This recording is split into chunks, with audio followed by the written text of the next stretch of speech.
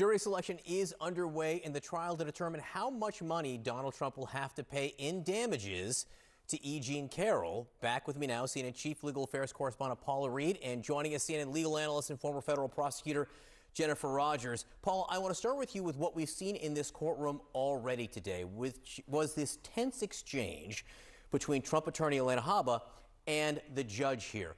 Who is she and what role is she playing in this? So she has a dual role, Alina Habba. She is Trump's attorney on the record. She's going to try this case on his behalf. She also worked in the New York civil case we saw last week, but she's also his spokeswoman. And you can see her really working in both of those roles today by once again engaging the judge on this issue of whether the case should move all together or just be off for one day, because Trump's mother-in-law has passed away and there's a funeral on Thursday. Now, they previously asked if the whole case could be pushed back because of this funeral. That was denied. So it's a bit of a surprise when she brought it up again today, because usually if federal judges give you an answer, that's it. You don't like it, take it to the Court of Appeals when the case is over. But she brought it up today and modified her request. She said instead, can we just not have court on Thursday so he can attend a funeral?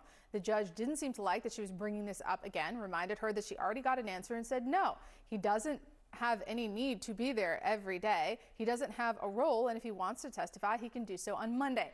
But you can see that as the spokeswoman, she's trying to frame this larger argument that he's being treated unfairly, because the average person is going to come home and say, what? He can't attend the funeral, or he can't attend the trial. They don't understand that he doesn't have to be here. The last time they had a trial on this for weeks and weeks, he didn't show up for a single day. They're trying to amplify this martyr narrative, which is what we see Alina Habba doing. And I know people may be sick of us saying this, but it's a campaign stop. He is there the day after winning the Iowa caucuses. He doesn't have to be there. This is his first stop on the campaign trail after winning Iowa, and it's for a reason which you just laid out right there. Jennifer Rogers, there are legal issues in this case. Donald Trump claims that he wants to testify.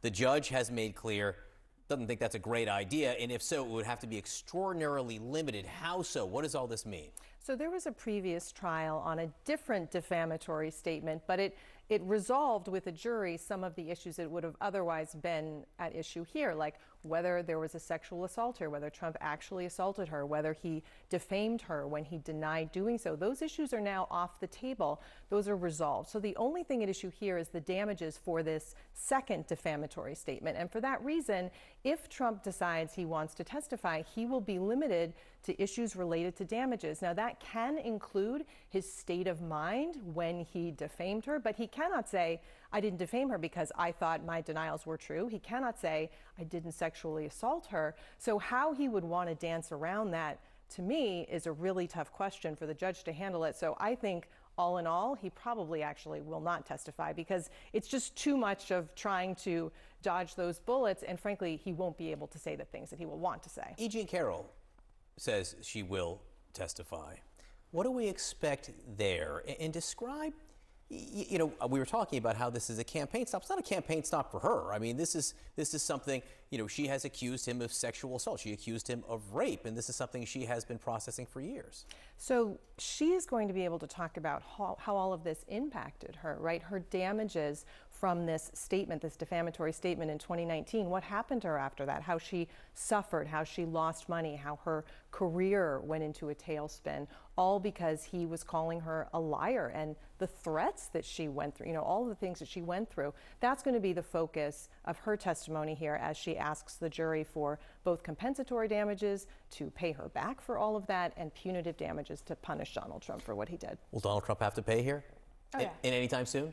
Well, yes, I do think that there will be damages here, because we just saw a very similar statement result in a $5 million overall award to her. I believe approximately $3 million of that was for damages related to the defamation. So I do expect that he'll have to pay. Will she get her money? Likely, but maybe not for a long time. And we also have to see how his conduct, too, could influence the jury on some of these larger questions. Talk to me about that. Sure, yeah. So, okay, so we were just talking, I think Jennifer wisely lays out, you know, the risks here. He really has to stay in a pretty narrow lane if he wants to take the stand.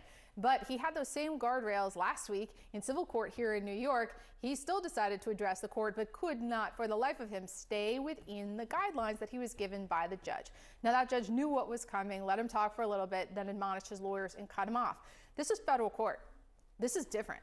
The judge has already put them on notice about any sort of effort to improperly participate in this case. I mean, there is certainly a chance that there could be a bigger blowback. I'm not saying he's going to be dragged out of court, but even if he is, even if that leaves a bad impression on the jury, does that not amplify the larger message that they are trying to send here, which is that he's being treated unfairly?